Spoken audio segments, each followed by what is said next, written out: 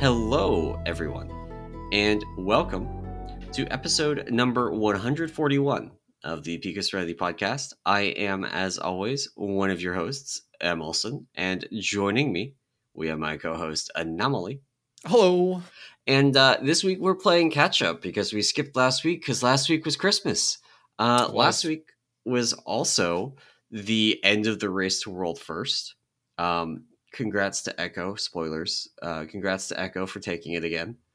And also we got a big announcement about the patches that we're going to get over the next year.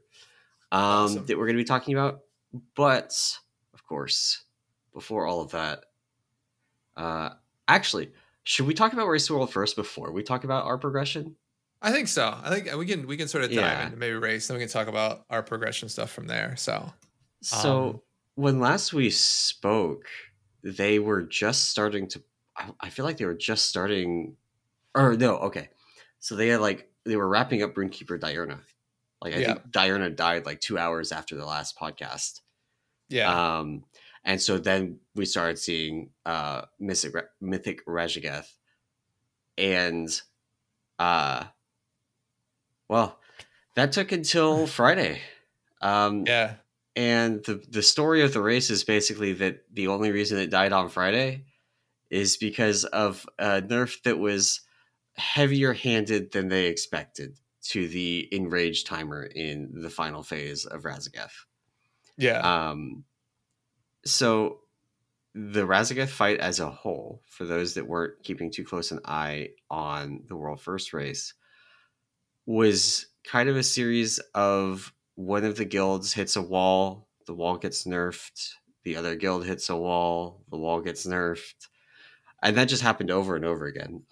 They had the intermission 1 ads got nerfed by 50%. 50% HP, which is a massive amount. Yeah, that's a huge miss in tuning. I forget who it was. I think it was either, I forget it was Echo or Liquid, but one of them, for one of their attempts, sent 19 people to one side with heroism and couldn't kill the first ad. Yeah. something ridiculous like that. So and that's the kind of thing that you literally cannot outgear. Yeah. That wasn't we need another reset of gear and then we'll come back and we'll be fine. It was, this is not possible. Yeah. Actually mathematically impossible. But then Storm Surge, I think, got nerfed as well. Something about Phase 2 got nerfed. Yeah. Which Storm Surge is the shield that you have to break, and if you don't break it in time, it explodes and it wipes the raid.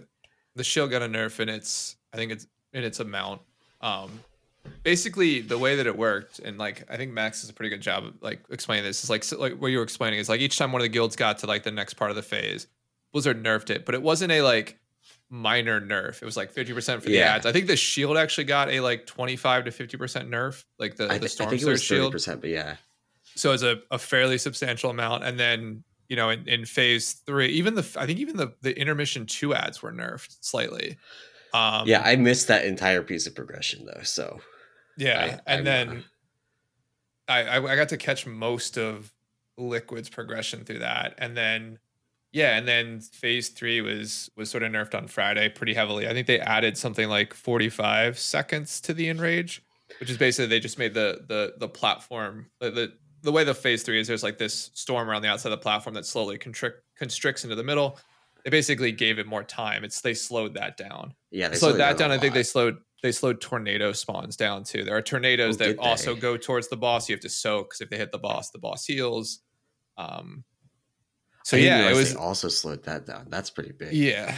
So the entire the way that this ends, a bunch of nerfs, but then literally 15 minutes after that phase 3 set of hot fixes goes in, Echo kills it on their first pull into phase 3. Yeah. And so they had already been raiding all day. They had a couple of sub 10% wipes previous to that, but I think 3% was the lowest they had gotten it. But yeah, then they hit sort of a really good pull and ended up killing it right after the nerfs, which I think is the biggest contention of this whole race is the timing. So For people who don't know, it's basically Liquid and Echo that are sort of the top two guilds, right? And they raid at different timings. So like essentially nowadays, as Echo is sort of ending their day, Liquid is starting their day. Liquid basically pushed their start times back this raid for the first time to align to maintenance. Basically, they would start earlier in the day. The problem is with Tuesday maintenance, they've sat around for 2 or 3 hours. They basically said, "I will just start at 11 Pacific every day raid wise and go to like 1 o'clock Pacific time." So it was right. So fairly it's not long like day. they're sleeping in; they're operating basically on a different time zone than the one they're actually like living in for the duration of the race. Well, no, they were in California this year. Right. I'm saying I'm saying it's like they were 2 hours further. Yeah, exactly. To the west than that. Yeah. So they basically did all that, and these nerfs basically hit at I think 11 Eastern, 11 Pacific time. Right as they were getting in. The problem, so they let the guilds know somewhat in advance. It was not very much, like a couple hours, I think they said. Yeah, not very much. Maybe enough time that if they had rushed everybody in, they could have got it. But they didn't tell them when it was happening. They only told them that it was happening. Right. So I don't know if there was no no pressure, no rush on the Liquid side to be like, "Yo, we have to get in so that we're ready for this hotfix," because they don't know if the hotfix is going to be at the regular time that they start raiding, or if it's going to be 2 or 3 hours after they start raiding, and they don't want to like screw everybody's sleep up over a hotfix that they didn't actually need to rush for. Then it turns out that they did, because it got applied right around the time, like 15 minutes before, or no, it was right around the time they would normally start raiding. Yeah, and it's just that Echo was already going. Exactly, they already a couple of deep pulls. They were already sort of warmed up. So yeah, I mean, I think that's sort of the biggest thing that people talk about is like the timing of it. But I think to like Max's point, because I listened to his sort of recap of all this, it's like there was never a good time to apply this hotfix, because like they apply it later in the day. It's at the end of Echo's day. They're probably tired. They're fatigued. Like, can they even continue to like make use of it? And then Liquid gets, they're still fresh. They get it the entire time. And I think the other thing too is like, it's not the fact that the nerfs hit. It's just like to lose the race that way was sort of what they were most upset about, which is like, basically lose it on a timing thing, right? Like, he still said, like, he still mentions like Echo still played well. I think Echo still probably played, better. As always, like I think they're the execution for the kings and queens of like, they lock it in, they get a strat, and they will nail it every time. Like they'll be perfect, and they hit that with their kill attempts. It just so happened that the nerfs hit right before that, and gave them plenty of time to kill the boss. So I like the only fair time to apply a nerf like that is before the boss actually gets pulled by either team. Like that's the only fair time to do it, and I think that really applies to a lot of the nerfs that we saw. Like we saw nerfs to Kurog, to his damage check on the intermission ads. We saw nerfs to Dethea on her overall health. We saw nerfs to and an extra ad, actually, and an extra ad. Dethea got an extra ad too. Did she? Yeah. Wait, she got a 5th ad. Oh, okay. Yeah. And then I feel like there was also Diurna was perfect. There were no changes to Diurna, and they just like killed it. Which was like that was the weirdest thing. Because like the 2 fights beforehand needed fairly substantial nerfs. Raszageth behind it needed fairly substantial nerfs, but Diurna, perfect fight. Like tuning wise, beautiful. And I mean, actually, some of it is the Blood DK tech on Diurna, which if you don't know about it, in phase 2 of Mythic Diurna, there is a new tank mechanic, and it's basically that when she does Mortal Stone Claws on the tank, they get a bomb, and that bomb does split damage. So you have to, like, in theory, like in the designer's head, right? In theory, you have to soak it, split it with people, or your tank just dies, and you're not going to have enough B-reses to just have your tank die and res them over and over again. But Blood DK has AMZ, or sorry, not AMZ, AMS. And I'm trying to remember. So I believe the DK1 actually prevents you getting the explosion at all if you pre-AMS it. You don't get the debuff that explodes. Gotcha. And you can do that on every other one. So it cuts the number of soaks that you have to do in half. And that actually might be why Diurna didn't need nerfs, is because they had a Blood DK come in and just like remove half of that mechanic. And if I don't think they could have gone double Blood DK for other reasons, but you know, maybe they could have. And double Blood DK means you literally delete the mechanic. That mechanic doesn't exist in phase 3. Yeah. Yeah, I didn't realize that. I mean, always some AMS shenanigans with Blood DK, but but that's funny. Yeah.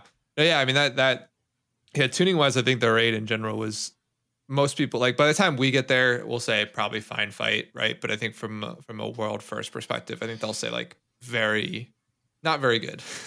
Yeah. Not very good. I think that they will nerf phase 1 of Razageth fairly substantially, specifically the Hurricane Winds. The winds, yeah. Because of how toxic they are for your raid comp. It's not like you have a very limited number of spots that you can dedicate right now to people that cannot deal with the winds on their own. You basically have to have like one evoker per person that cannot handle the winds on their own. Right. And you can't outgear that. It's just a pushback cam. Yeah, unless you could somehow reach the point that you are able to push the boss before the second Hurricane Winds and just have everybody like gateway the first one.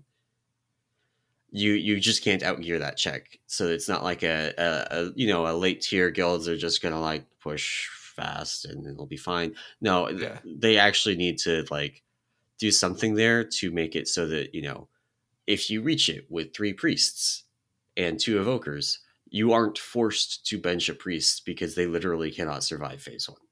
Exactly. Yeah.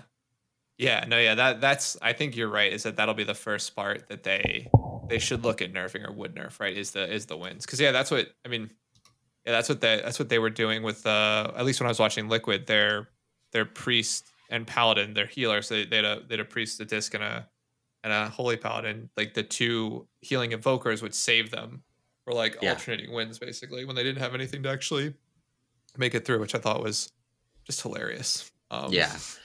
It's and like needing that tech, though. I mean, I guess there are a couple of other options. Like you can race change to Void Elf and use the Void Elf racial to deal with every 3rd set of wins or something. And then there's the Gust potions that you can use on the early sets. So maybe it's something where they just like intend.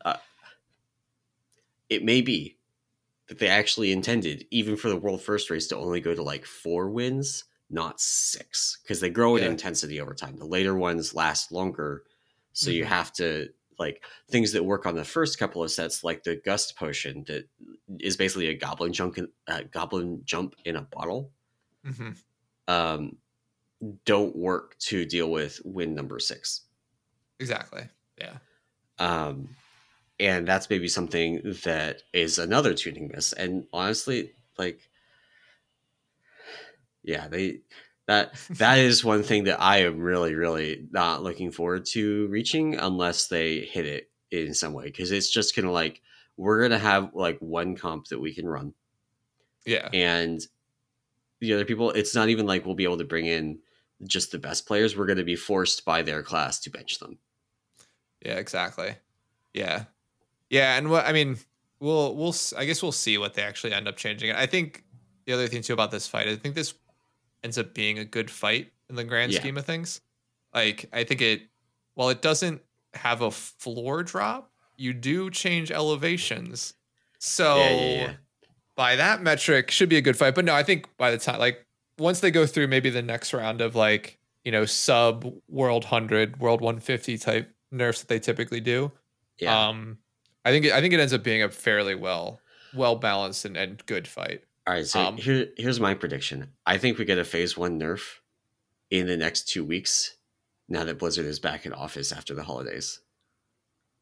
Yeah, I would say that's probably appropriate. Yeah, I would say I'd agree with that. Yeah, next 2 weeks, see at least a nerf to phase 1. I think the rest of the phases are probably fine. Yeah, I don't think they touch Um, anything else until after like the Hall of Fame stuff, um, yeah, which is fairly typical. I think they yeah, touch phase one just because like past the top 10, comps are going to be destroyed by this boss, just exactly. entirely due to phase one. Yeah, yeah. No, I would agree. I would agree. But no, I mean, it seemed like, I mean, ultimately from what I watched, it seemed like a really good fight. Like It a is a lot very of, fun fight on heroic. Like yeah, this is significantly better than the jailer or Sylvanas. yes, yeah. I mean, it's not Denathrius, but let's not get Yeah, crazy. yeah, But no, I would agree. I mean, I would agree. We finally killed it on heroic. I guess the week before Christmas. yeah. Um, and Same. so yeah, that was good. Um, We almost good kill. didn't because I had internet issues Oh no. in the middle of raid, Oh no. which is just awful. Like that fight is not friendly at all. There are some fights you can like have a little bit of packet loss and be okay. Yeah. This is not one of them. If you get packet loss when wins are happening, you're screwed. You're done. Yeah. You're off the edge. Yeah. Yeah. No. Yeah. I guess maybe we can. Yeah. We'll maybe talk a little bit about progression so far. We can shift that way a little bit. Do Yeah, that yeah, section next. No. Yeah. So yeah. So we killed it. I think we killed it 20 man on like a Monday. And so like we just always do flex content like until it's dead. So like if we have enough people to show up, we will. So yeah, the Monday before Christmas, we killed it for the first time. With like we had 20 people on, and yeah, it's a fun fight. I will tell you, the phase 2 healing is unfun. yeah. Primarily because it's a lot of movement, and like there's not strict positioning requirements, but there is like Yeah, awareness of your character requirements, right, in phase yeah. 2. Um and so I'll tell you that's sort of the one phase that Did you like, guys use the in out strat for Storm Surge? what do you mean in out All strat? right, so there's two different ways I've seen people do Storm Surge. Mm-hmm. One is in out, where your negatives go in and your positives stay uh out on the outside ring and like find friends. mhm. And then the other one is the left right, where your negatives go left and your positives go right. And the in out gives you a lot more actual uptime because it's way easier for people to like you have more space if you do that Mhm. basically. So your negatives go in and they're just immediately out of the way, and your positives can just circle the ring and find people to stand with. Yeah, so we do in out, yeah, with Yeah, negatives underneath, and then we have two. I think we have two. We have two stack points for positives, and you just we do pick, too. Yeah, yeah, whichever one you want to do. Yeah, so yeah, we do the in out for that, which is fine. I've actually, so I'm sort of a little bit of a cheater in that I stand like directly in front of one of the positive stoke points, but between it and the center, so I just have to move yeah. forward or backwards, depending on like what color I get, and typically I'm not in the way of anyone. Um, but yeah, no, we did that. Yeah, but progression for us, the only really tough part healing wise was in phase 2. There's a really terrible overlap of it's like the things you have to interrupt drop Yeah. into push wins Yep. into a Storm second push, Surge. or so yeah, into storm surge or something, or it's out of storm surge into that. It's some weird Yeah. combination of like lots of movement, and like that was a little bit of, we'd always lose one or two people there. So that sort of Yeah. slowed us down.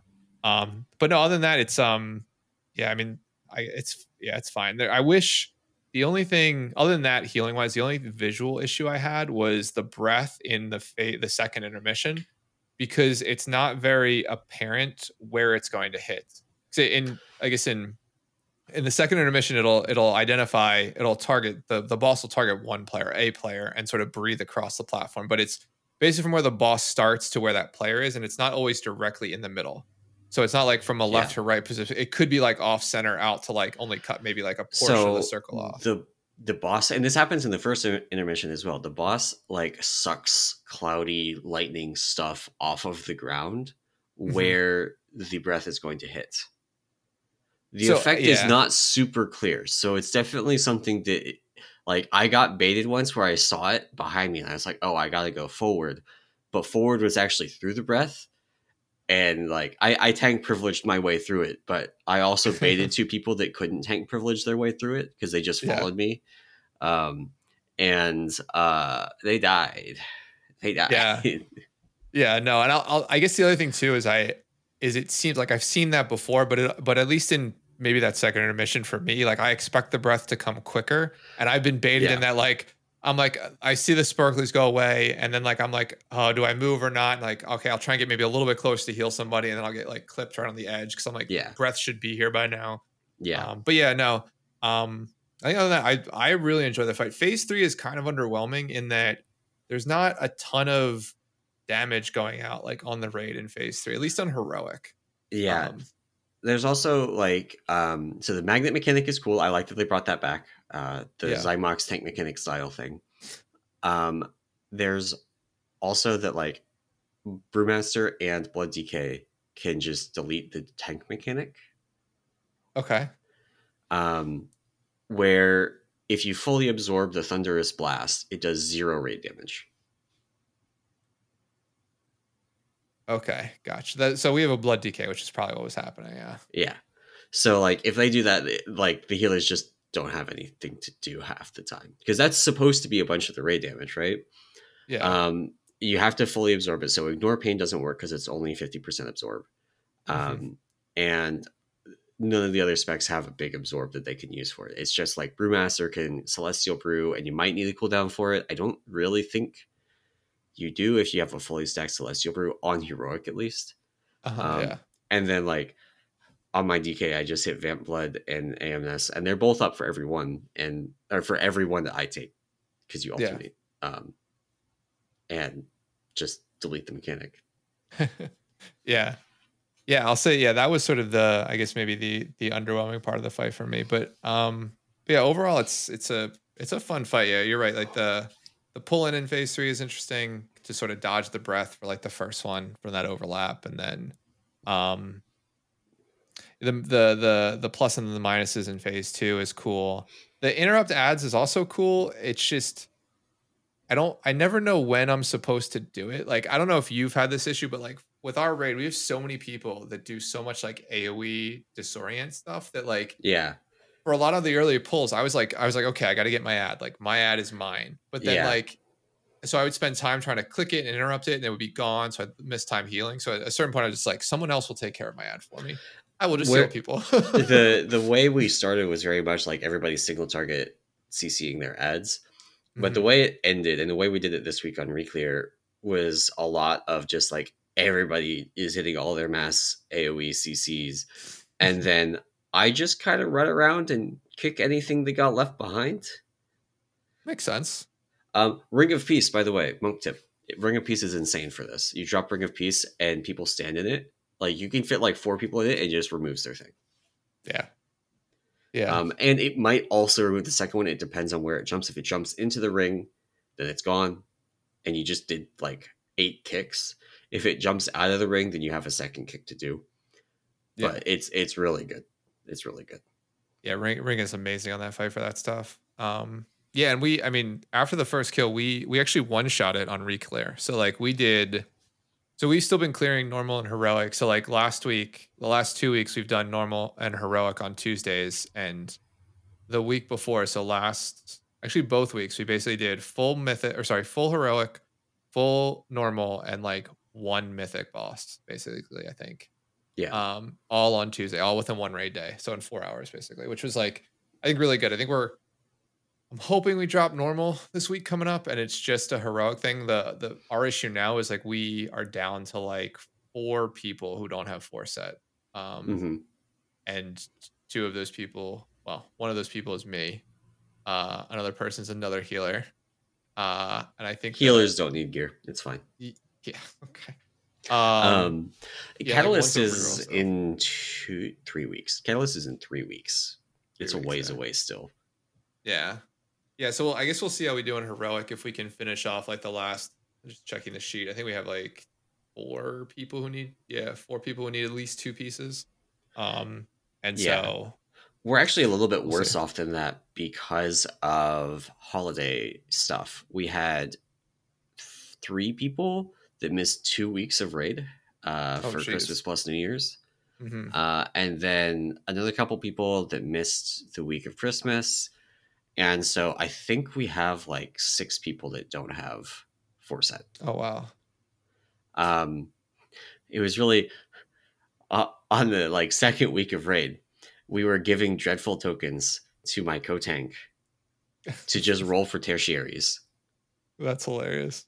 Because we got like we killed a boss. We got 3 dreadful token drops. Both of our warlocks were on the holiday vacation. Oh no. And so our options for dreadful tokens are me and my co-tank. Yeah. So we just like gave him one to roll for tertiaries on. It felt really bad. That sucks.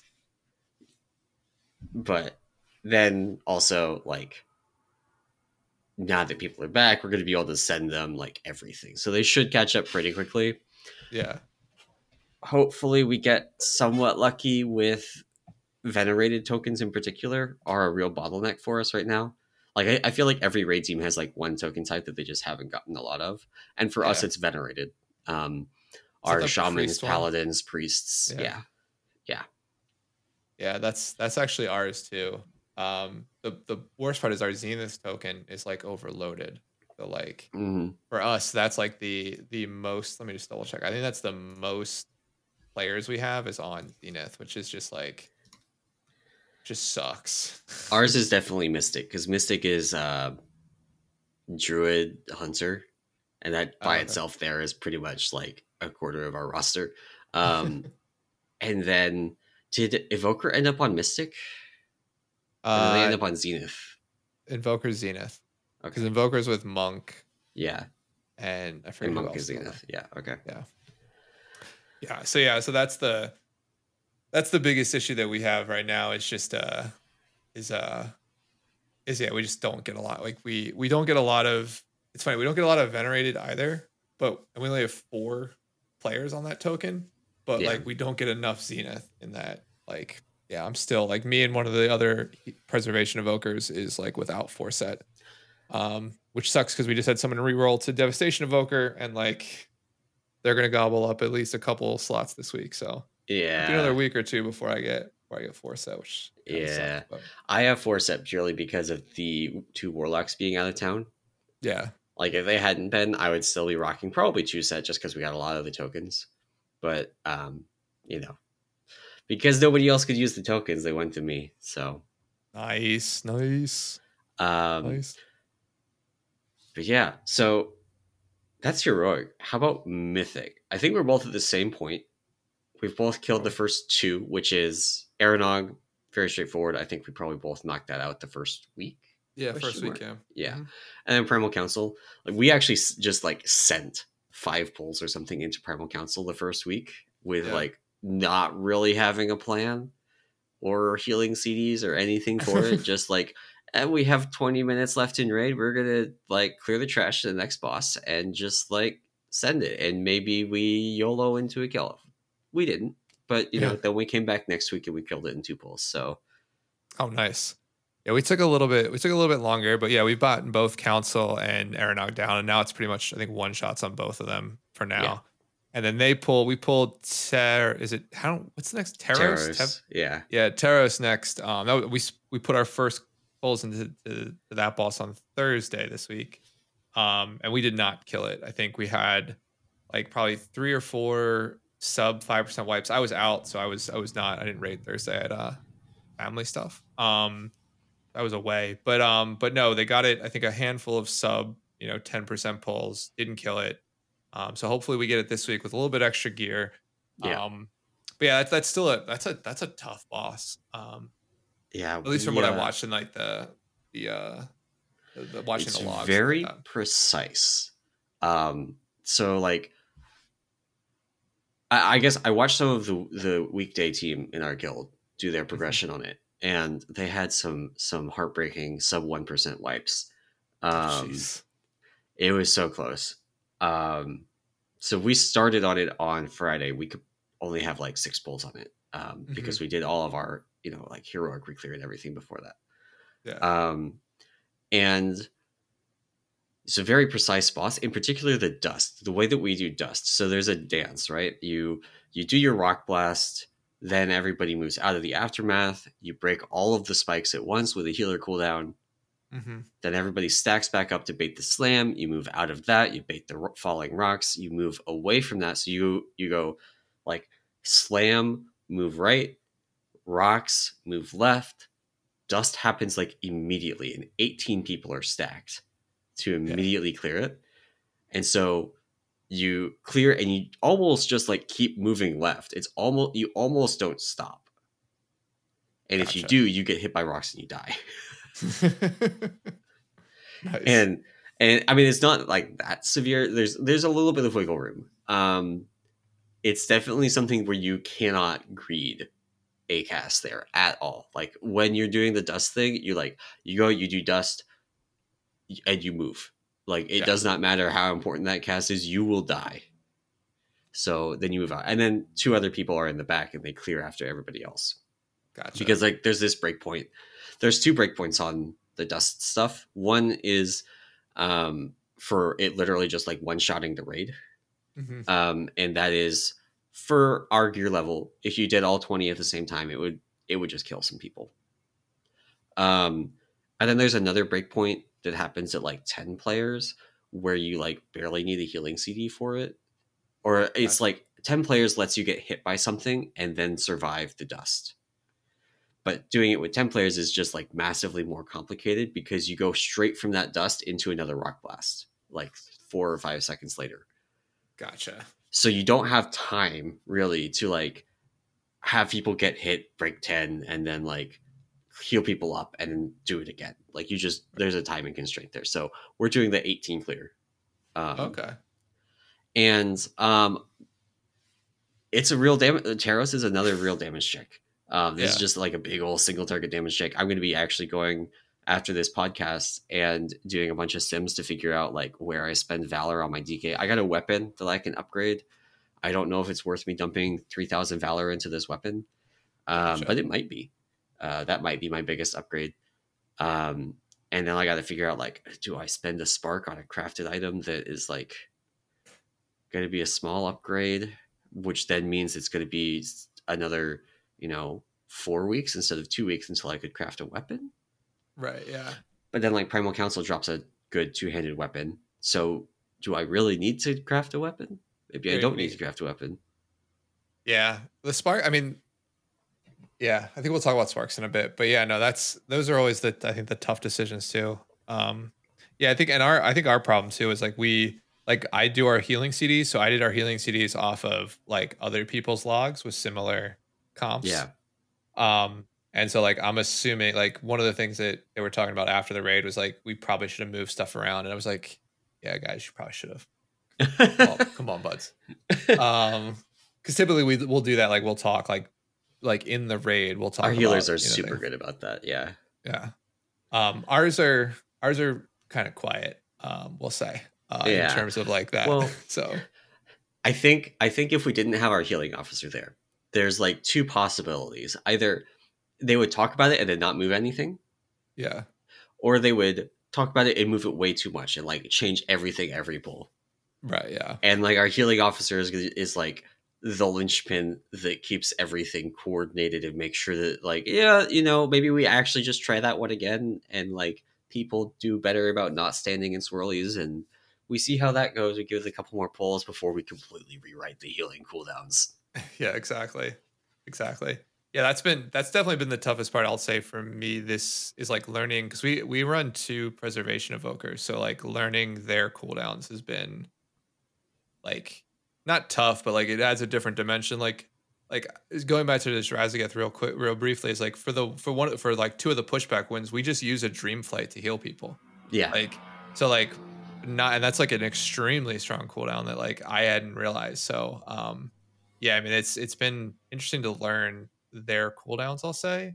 Because like rewind is useless against dot damage. You want it for big hits, so it's like right. It's kind of a revival that has the like movement thing tacked onto it. Exactly. Yeah. So I mean, yeah, very revival like in terms of that. So yeah, it's that's been an interesting part of it. But no, our I think our tarot stuff we'll clean up. I'll be in this week. Hopefully that helps. We won't have somebody's all playing their second spec. One of our shamans stepped up. To at least heal for the night. So yeah, we actually were doing it without a disc priest on Friday. Oh really? Yeah, our disc priest was out of town. They're back today. They're nice. Doing keys right now. Last I saw, they were in an hour plus long Ruby Life Pools 20, which is quite sounds like quite an adventure. I Um, hate that. I hate that so yeah, I'm sure much. they will too by the end of it. Yeah. Um, Yeah. but so we had a druid step up and heal. So Not too bad. Not too bad. Well, cool. Yeah, I think we're probably very clear. So yeah, hopefully you get some solid pulls in tonight. yeah, Get it down. fingers crossed. So what I've heard is the damage check is like Taros is a real damage check. Mm-hmm. And so it's worth putting in. It feels actually it is nice having this big damage check that is actually a real damage check, and it's something for us to work on and like optimize around. And that's actually kind of fun. There's no super complicated things. The fight's fairly straightforward. We actually not only on Terrace but for the whole raid we have virtually no assignment weak auras. Yeah. Like, and that's actually really nice. We by the time we reach some of these later mythic fights, we might grab a couple, but on heroic we have like Razageth positive negative charge is like the only one. Yeah. Yeah, I Um, think we use one for kicks on council, but like that's just so people like we have somebody yeah, assigned to do it. So we just YOLO kicks, just YOLO the kicks because it's not the casts don't hit nearly as hard as like the prototype Pantheon kicks did. yeah, that's Where like the true. prototype Pantheon kicks, if one of those went off, somebody was probably dead.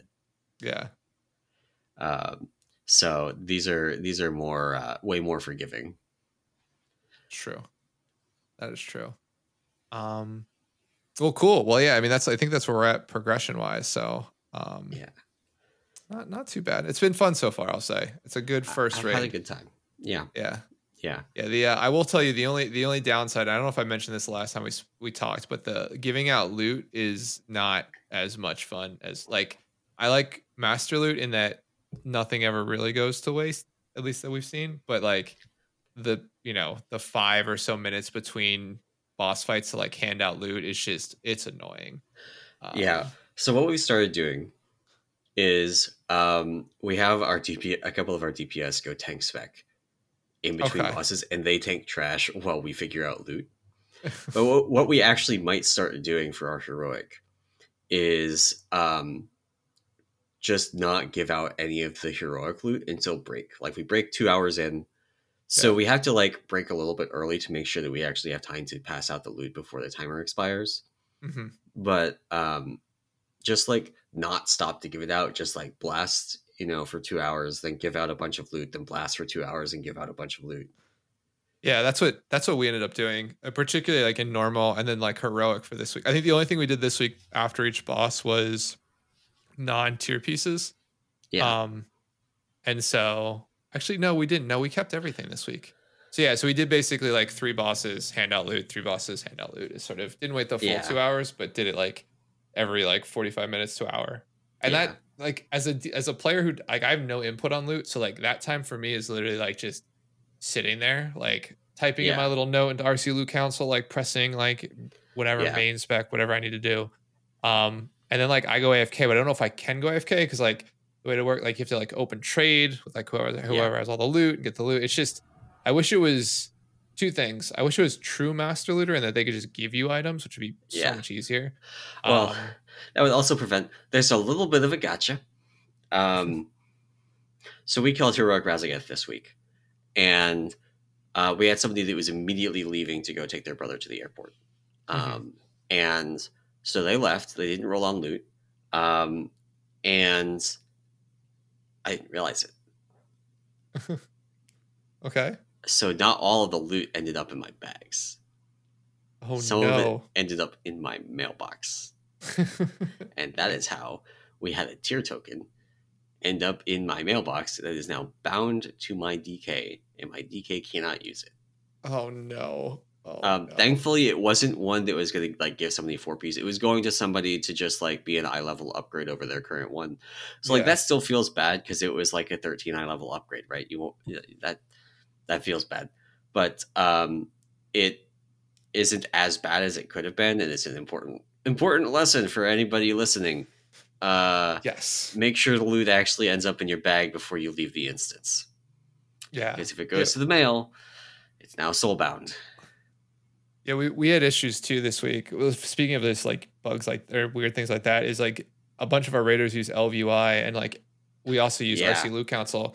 And so like some interaction of like auto passing didn't clear the LVUI like rolling thing. you gotta As slash reload.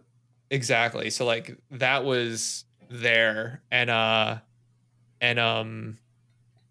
and yeah, so the funny thing is that so like some people were like, so we trigger like someone would trigger an RC Loot Council thing, our pastor would, and then people would like do all their fill out things, and like as we're waiting, some people would reload their UI, which would throw back up the RC Loot Council window of like rolling on items, and so you have to fill that all the way back out, or like it like erased your answers or something weird. So yeah, it was Oh man. it was a fun time.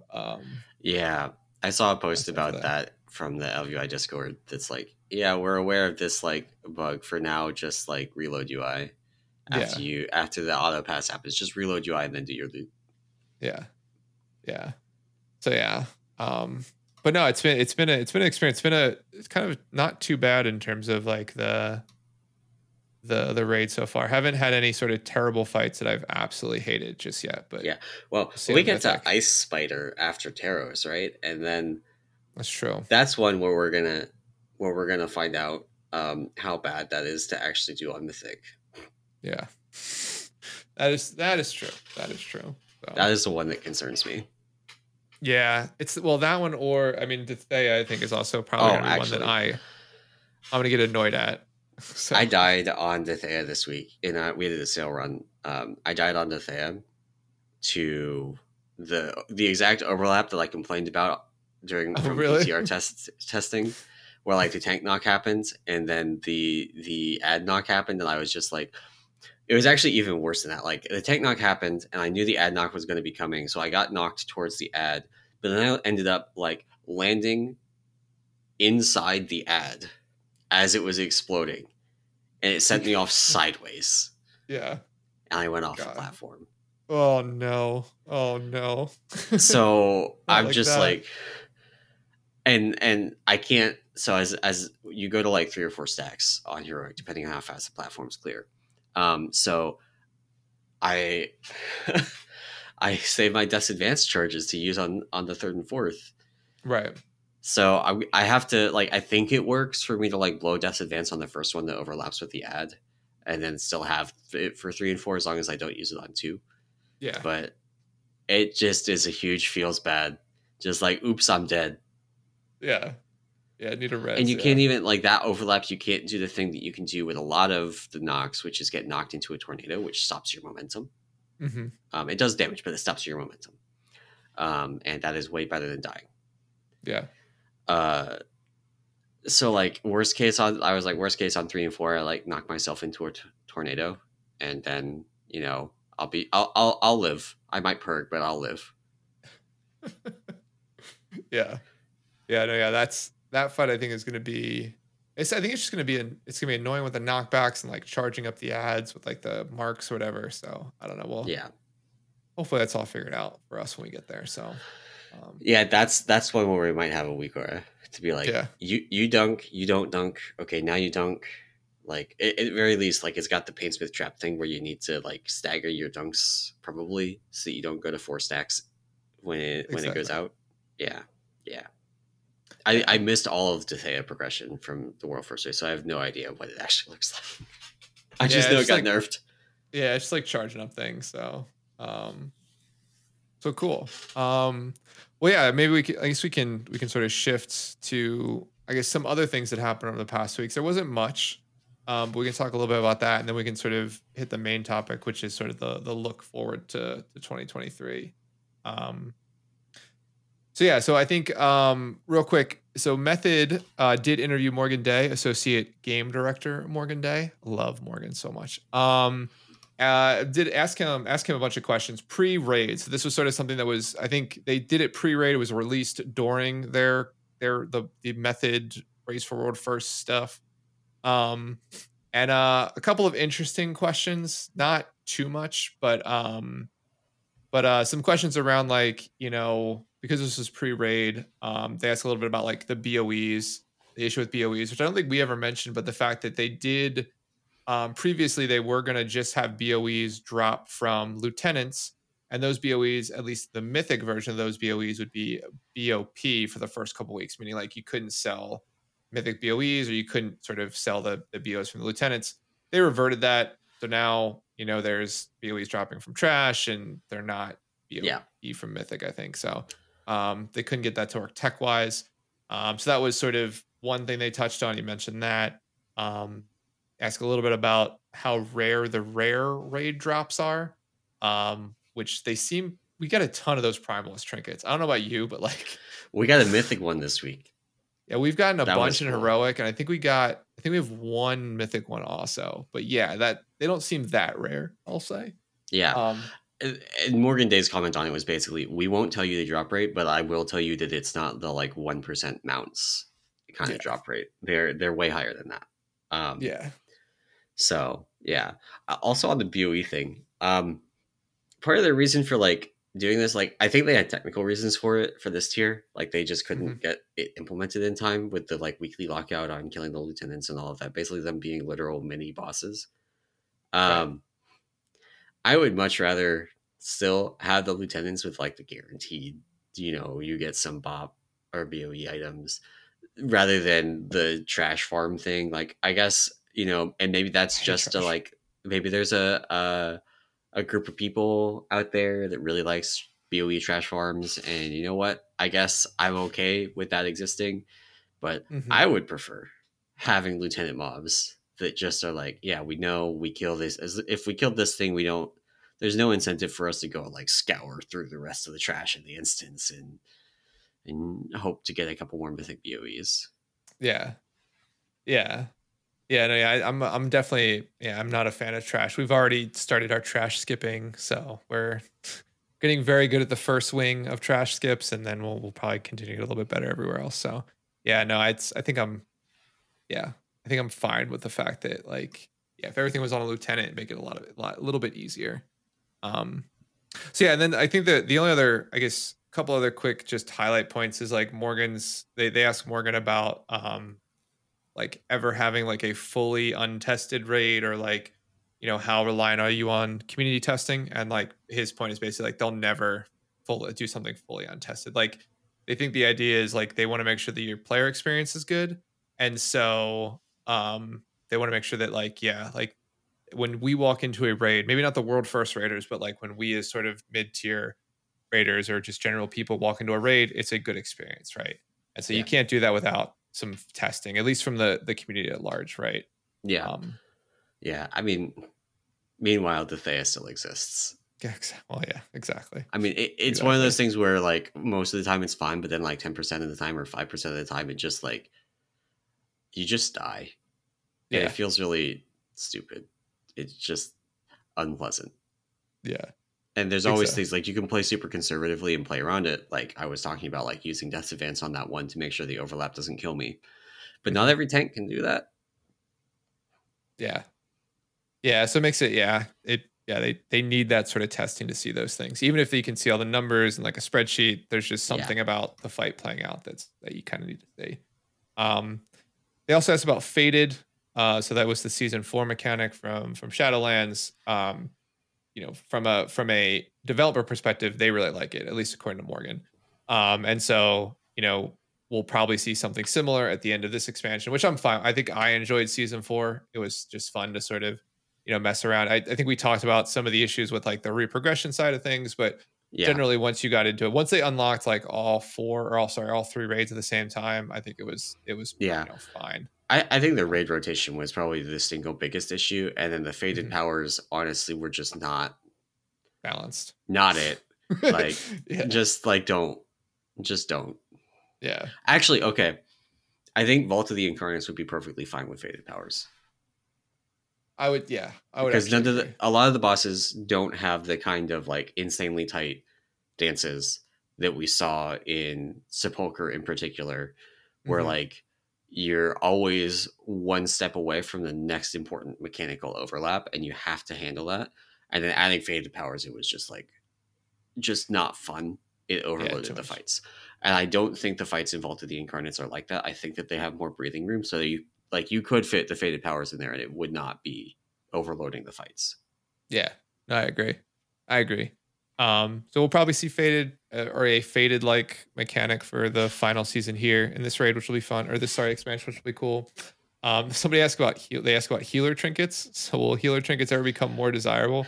Tank trinkets, I think, is the same answer. Yeah, which I think is just funny in that, like, I don't know about. I mean, I know that tank. You guys sort of, I think, trend more towards like damage focused trinkets. Like healers, again, our trinkets are generally going to be more focused on like just throughput. The problem is that most healer specific trinkets are just not good. Like if they did a lot of throughput, I think we'd use them a lot more often. But like in many cases, they're just like, what was the trinket from? I don't know if it was from Sepulcher or from Sanctum, but it was like the Guardians, or sorry, the Lion's Roar. It put like a shield down, like an AMS shield. That was like a 10-minute cooldown that were reduced when you did holy damage. It was like, only one healer does holy damage. Well, I guess 2 healers do holy damage, but it's like, also it's not good. Like the numbers are not good. And so I think it's just a funny question in that, like, and Morgan's answer I think is slightly off in that I think if just trinkets were better and did more or did like more interesting things, I think you'd see a lot more healers trend towards them. I think the Broodkeeper trinket, very much I think a healer specific trinket from Diurna, is a very good trinket this expansion. I think that's a really good but that's not like, I mean, it is a throughput trinket, but it's also just like a versatility buff. Yeah. So it's just like, if it didn't have the healing, it would still be a good trinket. It wouldn't be as good. It wouldn't be better than a lot of the other options. But if they turned all that healing into just straight versatility, it would be good. Yeah. I don't think he's actually super off on the throughput thing, because it's like with tank trinkets, they run into a similar issue where like if you just buff the throughput on the trinket, then obviously the trinket is good. For a lot of them, some of them are unredeemable. Some of them are unredeemable, like that stupid trinket from Halls of Atonement. Yeah. But what you can run into then is a trinket that basically becomes mandatory and you can't do your job without the trinket. And that's something that I think they try to avoid.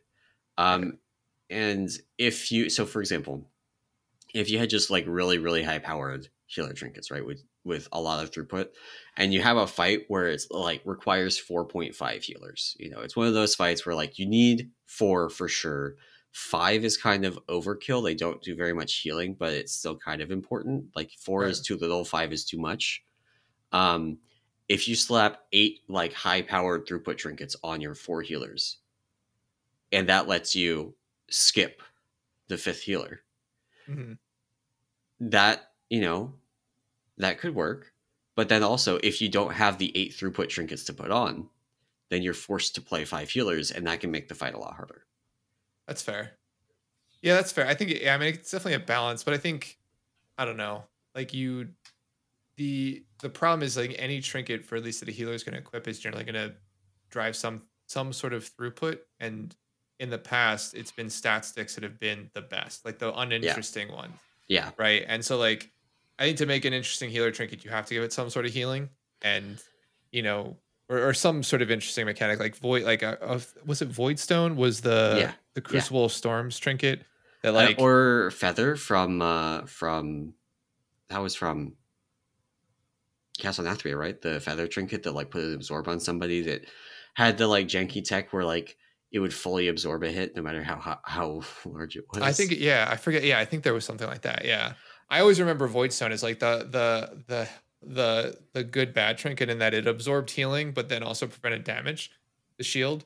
And so you'd have to time it to like hit just as a hit was coming, so you didn't absorb too much healing off of it by healing the person. So yeah, I mean, or sorry, too much to absorb off of. So yeah, I mean, I think they can make interesting healer trinkets. It's just the unused like external trinkets are definitely way more fun and interesting. Yeah. I think that's, and then there's a couple other questions in the interview, but I think those were like the big hitters from Morgan. So it was cool. It was a good little interview. Sort of that method ended up doing. I guess next up in terms of week's interview, we'll say the last 2 weeks, is Mike Ybarra of Blizzard President. I think that's his title. Anyway, the leader of Blizzard now, Mike Ybarra, posted his like end of year sort of wrap up talking about really all of the Blizzard franchises. So like, the Diablo franchises, Overwatch, World of Warcraft, of course, or Warcraft, we'll say, of course. I think the biggest thing is Diablo 4 has got a release date. No, we're not a Diablo podcast, but June 6th. This summer, we'll get to play Diablo 4, which I'm excited about. A huge fan of Diablo. Goes through a bunch of different changes they made to the overall team, which is interesting. I think the biggest one that impacts us is Holly Longdale is now the executive producer of World of Warcraft. So overall, all of the World of Warcraft franchises, both classic and retail, which I think we talked about this maybe when we talked about the trading posts that dropped on PTR, but I think Holly will be, I don't know, I'm excited about her influence on WoW in general, coming from her background, like the EQ Next stuff. And but he did, Mike goes through like a huge sort of just wrap up of all the Blizzard stuff, all the fun stuff they're doing. But yeah, it's cool. Yeah, I think the Diablo thing is big, and then Holly taking over as an executive producer, which I think is fun. So good for the game. And then the final sort of wrap up before we talk about the next sort of couple months in content is the third Spark of Ingenuity is available this week. So if you are not familiar, these Sparks of Ingenuity, they are items that allow you to craft basically high-level crafted items. I'll say they're used in high-level crafted items. And so you only get a limited number of these, which means you can only make a limited number of crafted items. And you got your third one this week. Generally speaking, it's, most items take one of these. Really, it's only two-handed weapons. So any sort of two-handed weapon will take two. That take two to kind of balance them with the one hand, like dual wielding option. Mm-hmm. So you're not punished for dual wielding. Yeah. So that's the third Spark is out, and this is the first one that you can spend really on something that's not an embellished item. Mm-hmm. Your first two Sparks really should go towards embellished items. And I think one that virtually everybody went for is the Elemental Lariat, the necklace, which is a very good default option because no matter what, it's just a huge amount of stats. So like, it can't be that bad. And for Brewmaster, for example, our sims were kind of in a wonky state at the point where people were kind of making decisions about their embellishments. So Lariat was just like, this is just good. I know it's going to be good. It might not be the best in the long term, but it is a good start. I actually redid Sims this morning to figure out what the actual best embellishment setups are for Brewmaster. And it's currently looking like the slimy expulsion boots plus your fang adornment on the weapon. Gotcha. Which is nice, actually, because getting a high eye level weapon is also just like a huge upgrade. If you have the concentrated primal infusion, which comes from either doing 10 keys that are 16 or above, you don't need to dime them, you just need to complete them. You get one from that. So if you've been grinding keys, you can get a couple of 418s from that.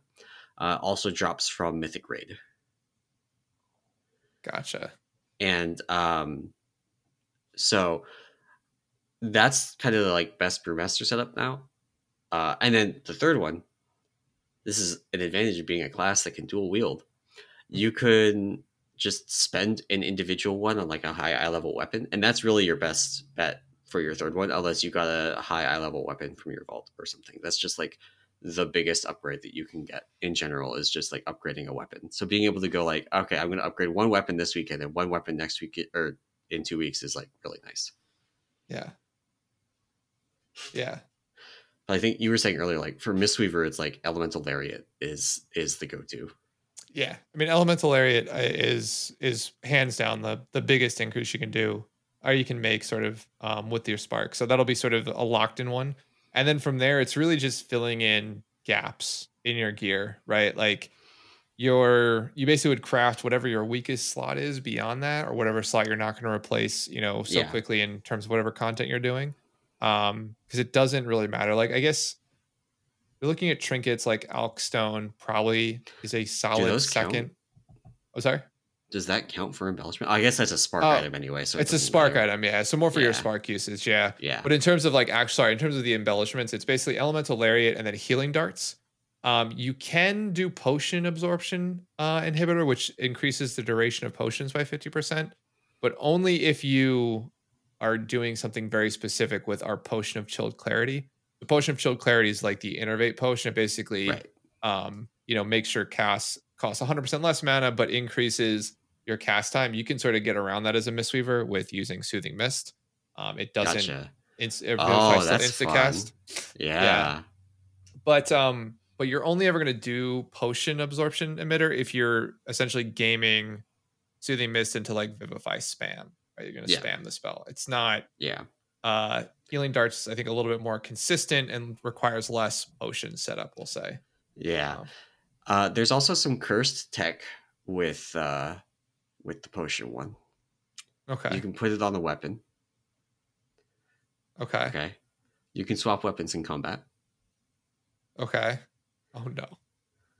You can pop your potion with the potion absorption inhibitor, then swap your weapon, It and keeps the potion have duration. it keeps the potion duration.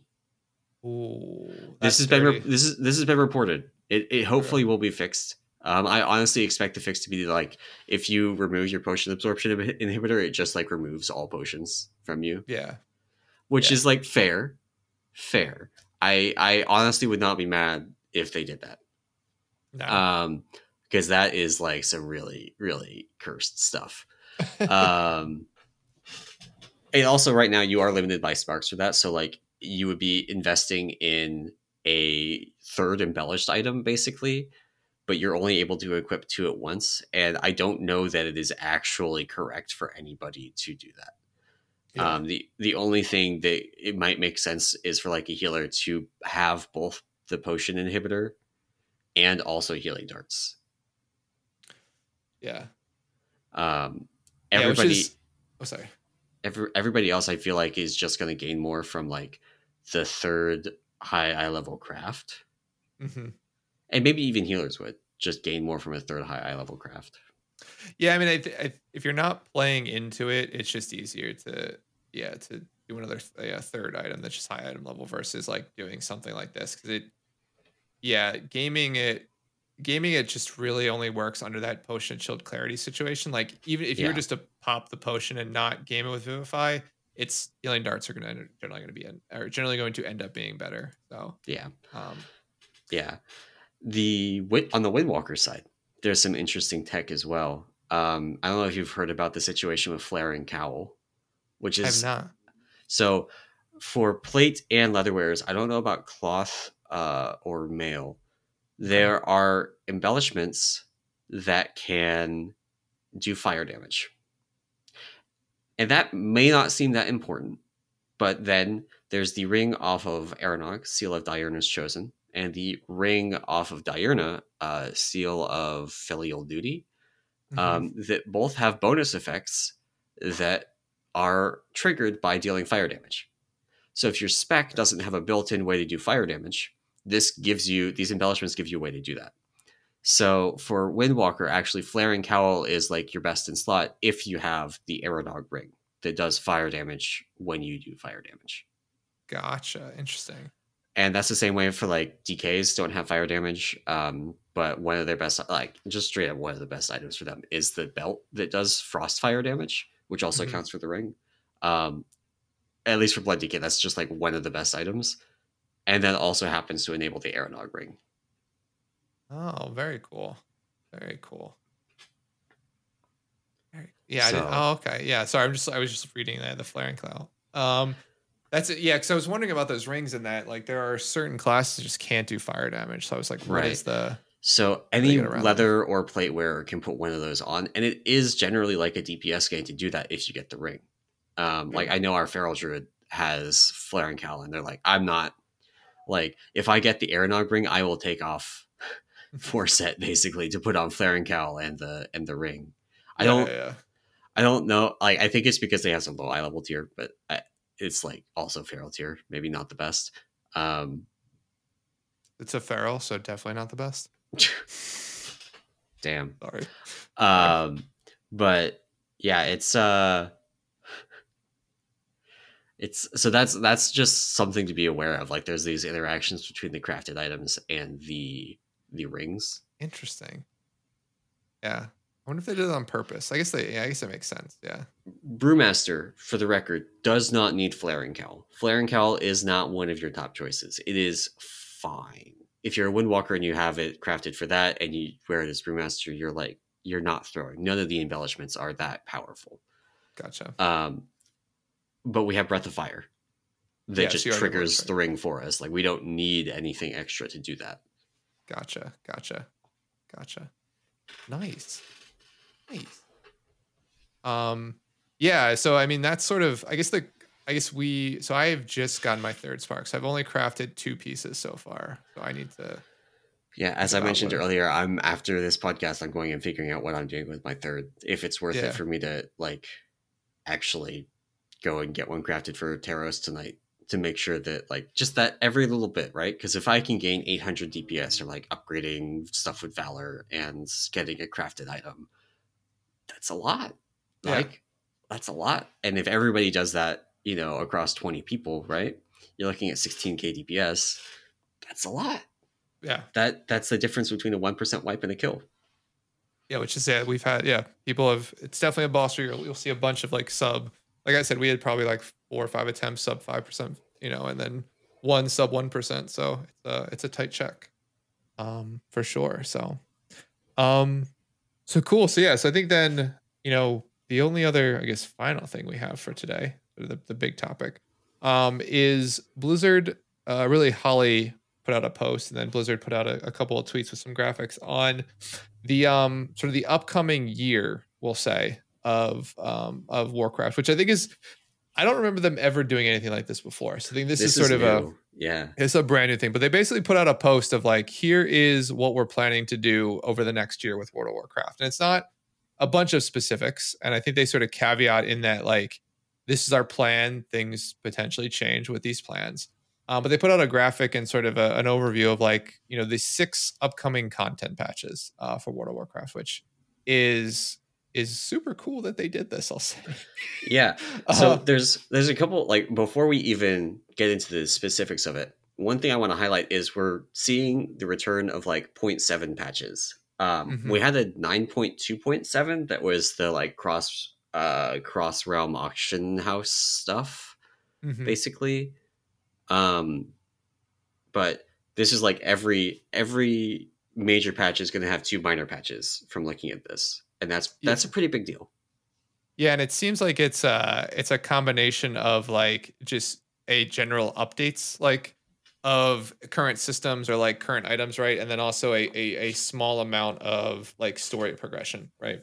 Yeah. Of like new content there. So yeah, so I mean they sort of lay this all out, give us rough timelines of when things will come in, and then sort of talk about, you know, what's going to be inside of these. So yeah, so if we kind of go through this a little bit, you can take a look at, you know, winter, the 10.0.5 patch comes out sometime this winter, so probably January, February timeframe. And that's really like the trading post is the big thing coming from that. They talk a little bit about Primalist Tomorrow, which I believe is that's some world content, like new world content. Which is that the Tomorrow world? That's like the Hourglass area in Valdrakken? That's the Hourglass area, yeah. In Thaldraszus, there's the Hourglass, the area that you go into as part of like main campaign, if I can talk. That currently has like nothing in it. It's got the like trial of whatever world event in there, and a world quest sometimes. But this is going to have like actual content there. We don't know any details of it yet. We do know Trading Post is already on PTR. That's the one that we know details about. And then the other one, I actually think this next one's the biggest addition from it. Not the other two. Okay. White and gray items becoming transmoggable. It's dumb. Like transmog ruined the game. People are going to be walking around like, I cannot wait for somebody to show up to Parade in a tuxedo. I'm just like, if it's me, I'm transmogging starter leather gear. Like, actually, I think I still have my monk starter set too, which is yeah. Hopefully that just like gets unlocked. Like it would be great if all the like base sets get Like, Yeah. here's the gear you started with. We're just gonna like make sure it gets unlocked, even if you don't have the items anymore. Although I guess you could also just make a new monk and get it that way because it should be account wide like transmog. Yeah, exactly. That's Um, true. Yeah. and like the blood elf male the armor type starting set also looks really good. Maybe a little bit low resolution these days, but it is a really good looking set, and you've never been able to transmog it because That's it's true. all common quality gear. That's true. Yeah, I don't know. I'm not a huge fan of transmog. I do it, but I shouldn't say this a lot. I have spent a couple 100,000 gold on some green transmog stuff. Mm-hmm. Um Mm-hmm. uh yeah. Let's just continue on. That's fun. So yeah, so that's sort of the 10.0.5. That stuff's on the PTR now, so you can go check that out.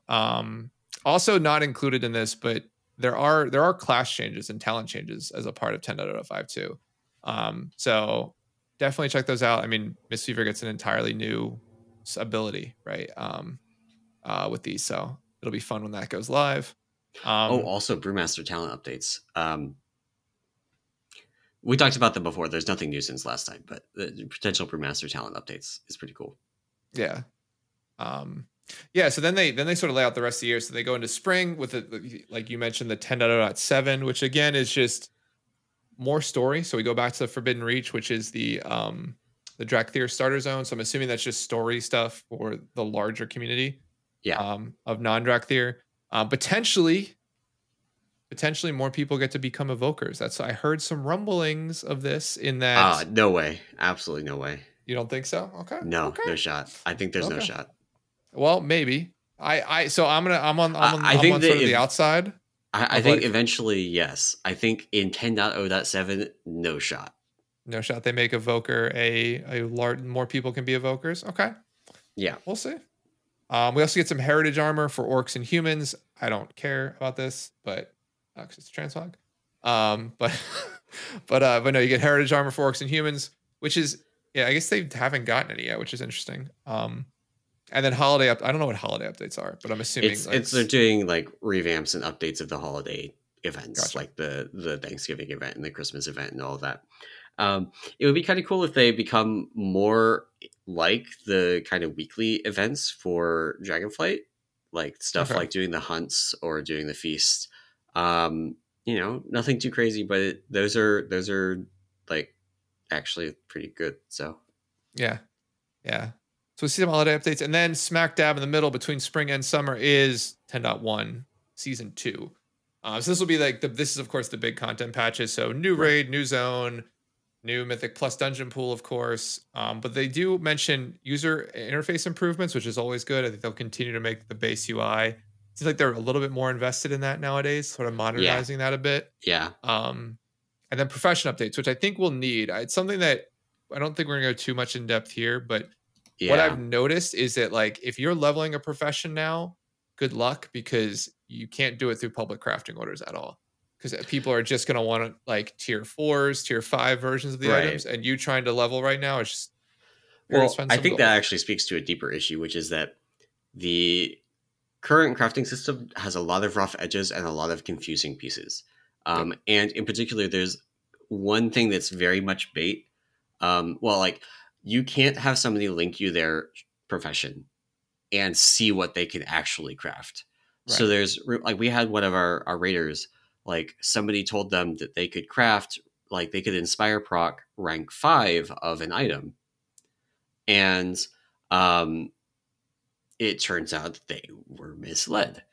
And yeah. like they just have to trust them, right? So it turns out that they were able to craft rank 3 and inspire proc to rank 4, but there's no like you can't like double inspire proc or anything to get to rank 5 from there. So they just like dumped 50 or 100k of mats into this guy, failing to recraft their thing to rank 5, which is like huge feels bad. They were very, very upset by that.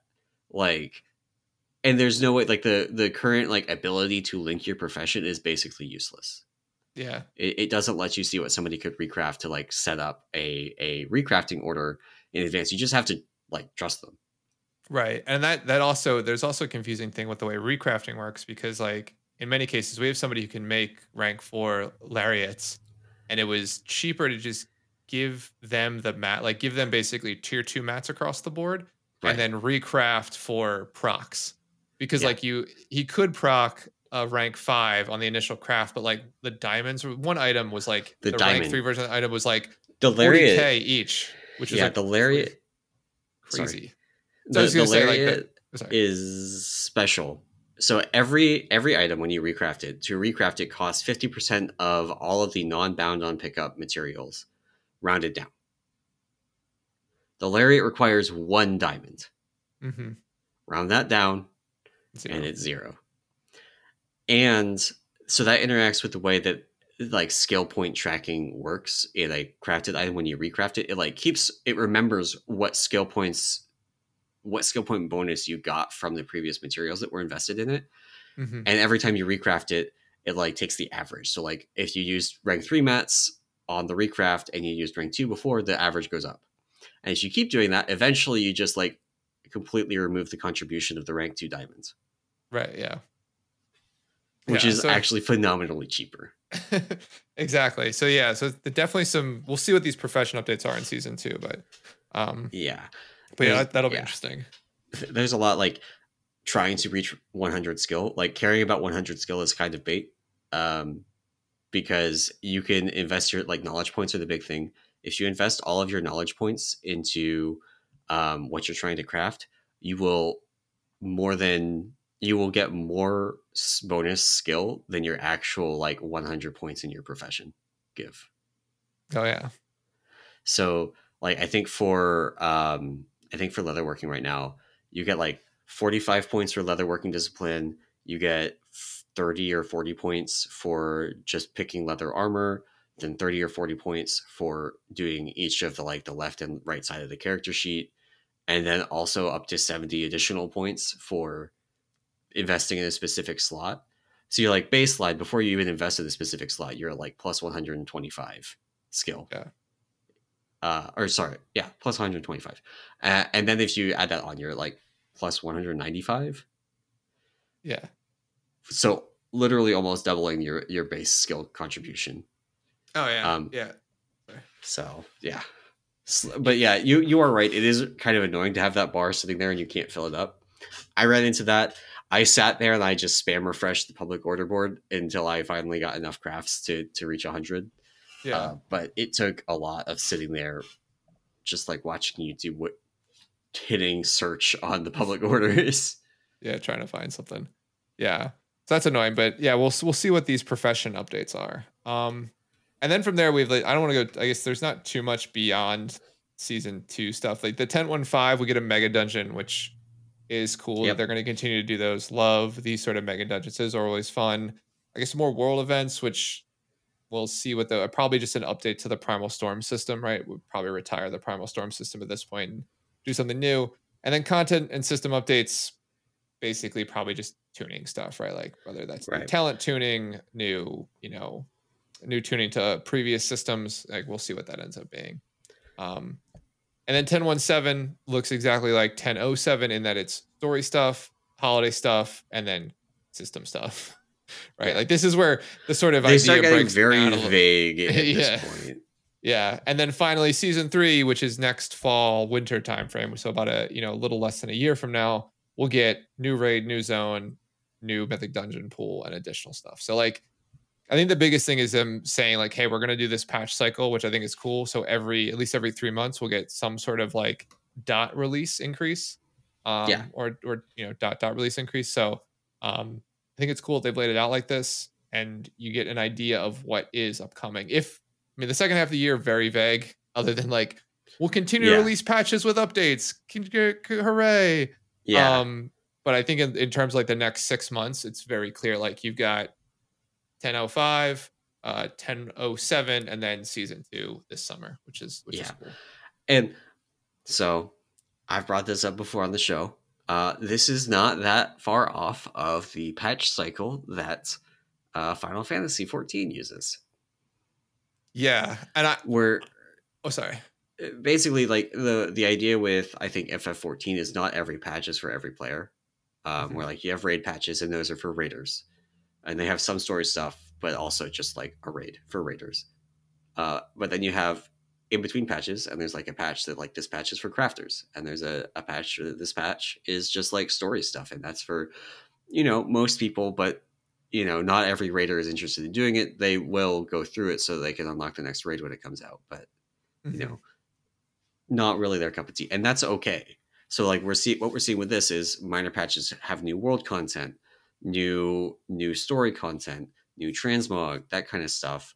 I would actually kind of like to see some of the profession stuff in between a major patch, but maybe the profession updates are just going to be really, really big, so they're like, we have to do this in the major patch.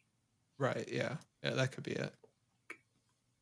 Yeah. But yeah, and I think, and that's to be honest with you, I think that's like, if anything, that's like the influence of, I think someone like Holly, right? Yeah. In that, like, I don't want to say like over the past year, we've seen a ton of turnover. I think just on the Warcraft team, particularly in leadership. I know like Ian's still there, and you've still got a lot of older people who have moved up. Like Morgan Day's been there since the days of, I think he joined back in PC. He said so. Like he's been there for forever. But at least at the leadership level with like John Voight and Holly being the big one. I think this is sort of maybe the like a change in the way that like they're going to approach like World of Warcraft content, right? And like how they give these updates and how they do it, which I think is super super cool. And really fun because like we said, we've never seen anything like this in terms of like a roadmap. It's sort of always felt like it's been fly by the seat of your pants from Blizzard, or like it's been like they have an idea of when they want to push something out, but they don't tell anybody until it's like they're ready to announce. I think this just saying like, hey, here's our roadmap, here's our plan. I think if they're honest with, I think the one thing that I hope they do here is that if they are going to miss these dates or these dates are going to push, they're like honest about it. They're like, here's the updated roadmap. It's not just like, oh, we missed, we'll figure it out. It's like, here's now this will be, fall into winter for 10.1.5 and 10.1.7, right? Yeah. And I think the biggest thing for me is this says they're going to be a lot more focused on getting more frequent patches out. Yeah. Right? Like this is the kind of thing where in Shadowlands, for example, or BFA, these .7 patches would just be part of like the .1, .2 patches. And so even some of the stuff that we're getting in the .5 patches would be part of the major like .1 patch. We didn't get story content in the .5 patches in Shadowlands. We got systems updates, and that's it, pretty much. Yeah. And they were big systems updates. Like we talked a lot about that. Like 10.0.5 was huge system updates, and 10.1.5 had even more. Right. Yeah. But the all the world content, everything was all in the big like major patch, and that was the patch that was supposed to be everything for everyone. And now they're spreading it out a little bit more, which I think is good. Like you're going to be dealing with less of like, okay, there's 6 months. I've completed like this major patch. Now there's 6 months until the next one. Yeah. It almost helps keep people engaged, right? Like like like it keeps people like engaged with like, even if it's a smaller amount of content, you come back for like the one or two, even like let's say 10.5 has like 2 weeks worth of content for someone in a previous expansion, like you're saying, like it would be a .1 release, and maybe those 2 weeks are bundled in with like 3 or 4 weeks of other stuff you're doing, and now you've spent a month maybe playing the game, and now you'll quit for 5 months before the next content. Right. Where like this gives you like every 3 months there's something new that maybe keeps you engaged for like a week or two, or you're just like, wow, they're making continued updates, they're making continued changes, I'll just keep playing because it's fun, right? So it's not a stale game. So yeah. No, I think. So sorry. I guess my last little point here is like, I'm just super. I think I'm excited by this in terms of like, I will probably always play WoW no matter what. But this, at least, like the fact that they'll put this out, and they'll also like, even the 10.0.5 patch has a bunch of talent changes in it. Like, if you can see that continue to happen, like it just keeps the game fresh and different.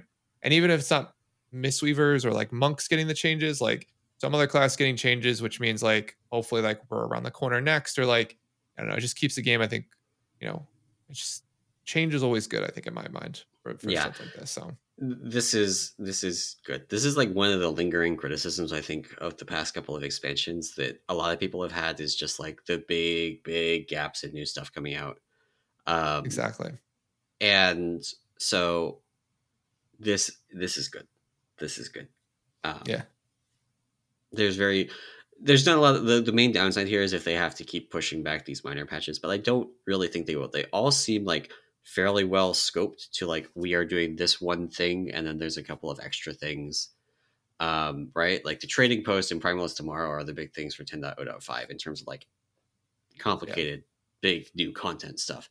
There's the transmog thing, which is probably also complicated, but that was originally part of 10.0 and got bumped to this Right. patch. So it's like probably also partially complete. But then like 10.0.7, there's like 2 bits of content stuff: Return to Forbidden Reach, Humanoid Heritage Armor. And it's like we're doing these 2 things. It's not some big like Zereth Mortis zone that they're trying to do for it. Forbidden Reach already exists. They're adding quests to it, which is a lot of work, but they're not doing that and also making a new zone. Exactly. Exactly. Um, so yeah, I don't know. I'm excited. This is good. Dragonflight. So I think the Doomsayers have mostly quieted down now that like we're like a month into the expansion, over a month into the expansion, Yeah. and Dragonflight's good. Like it is. Yeah, it's good. I have like I think other to me, it's the only frustrating part I'll say to me with everything in the expansion is just the profession system. In that, Yeah, like, it's not. It seems like it's not a WoW system. Like I think in many cases, a lot of WoW systems, at least surface level, are fairly easy to understand. There's always some like nuance underneath of some of them that are like, yeah, hey, like to really min max this thing, you need to do X, Y, or Z thing. But surface level, you can get by with just a basic understanding of most things. I think with yeah, professions, it's not the case in that like you basically need to read and understand like what all the different stats are, like how the yeah. different talents interact with things. That would be my only complaint. The rest of it, if you don't have to interact with crafting, like just rest of it, awesome. Yeah, Like I think the that's very consistent with the comments from people in my guild where like the one thing that they are really unhappy with is just how confusing crafting is. Like they want to get their 418 crafted whatever mhm, and figuring out how to do that. Like if they didn't have people in guild, like we have somebody in guild that can make lariats at 450 or 418. So mhm. like if they didn't have him to explain to them how this works and like kind of guide them through the process and be like a trusted person that's not going to scam them, Yeah, exactly. it would be so Yeah. much worse. But now we have people where like I had to go outside of the guild to get my Frostfire belt upgraded to 418. You can't get all of the items crafted within the guild at 418 that you would want. Mhm.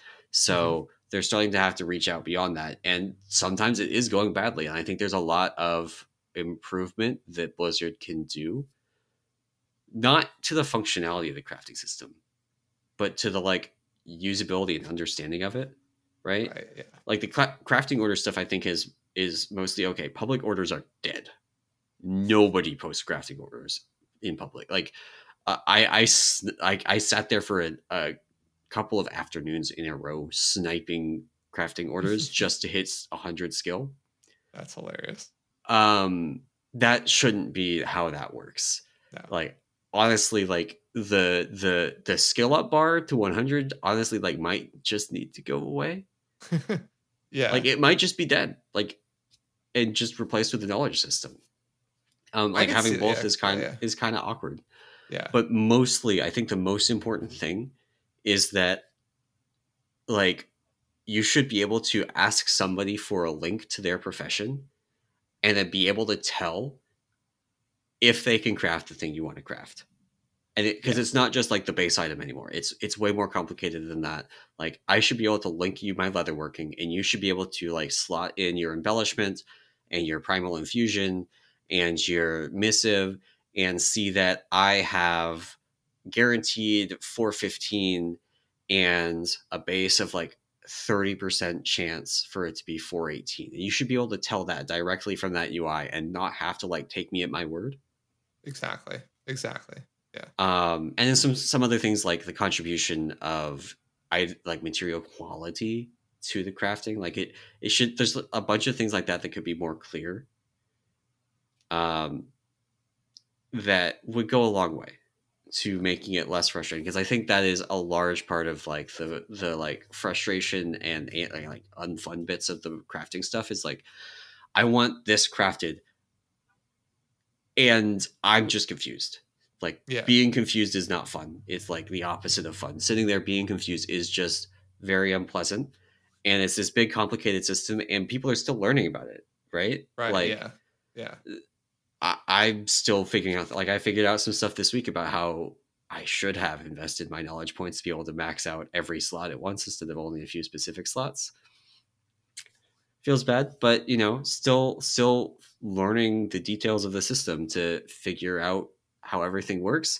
And if you just want your 418 crafted, you don't want to be that person. You're not investing that time. I just want my 418, dude. Just give me my 418. Exactly. Yeah. I want to put in the time or the effort to like level this up. I just want it. Right. And like, how do I easily just give someone money? And yeah. That makes sense. It makes sense. So, but cool. Yeah. I think, overall though, great expansion so far. I will say being a crafter is way better than in previous expansions. It is way more, there's way more fun to be had doing crafting than in previous expansions, even if there are still a bunch of rough edges, and there are. Like the complete lack of public crafting orders, which means that I can only really do crafting when people at guild need crafts. Kind of rough. Yeah. But I mean, Dragonflight's good. This is so much better of a launch than either the past two expansions. Yeah. Just unbelievably better. So yeah, all those people I read that are like, just wait 4 weeks and people will be up in arms around everything. Yeah, they were wrong. Yeah, that's true. But I think that is going to be it for our show today. Thank you all for watching and or listening. And if you enjoyed the show and you want to support it and the other work that we do over on the Peak of Serenity, you can do that over at our Patreon at patreon.com/Peak of Serenity. And of course, come join the Discord. That is where you will get all the latest information, like this flaring cowl tech for Windwalkers. Yes. That popped up first in the Discord, and there's an explainer there and all that kind of stuff. So if you want to keep up to date on that stuff, that is the best way to do it. But that's it for the show today. Thank you all for listening, and we will see you next week. Bye.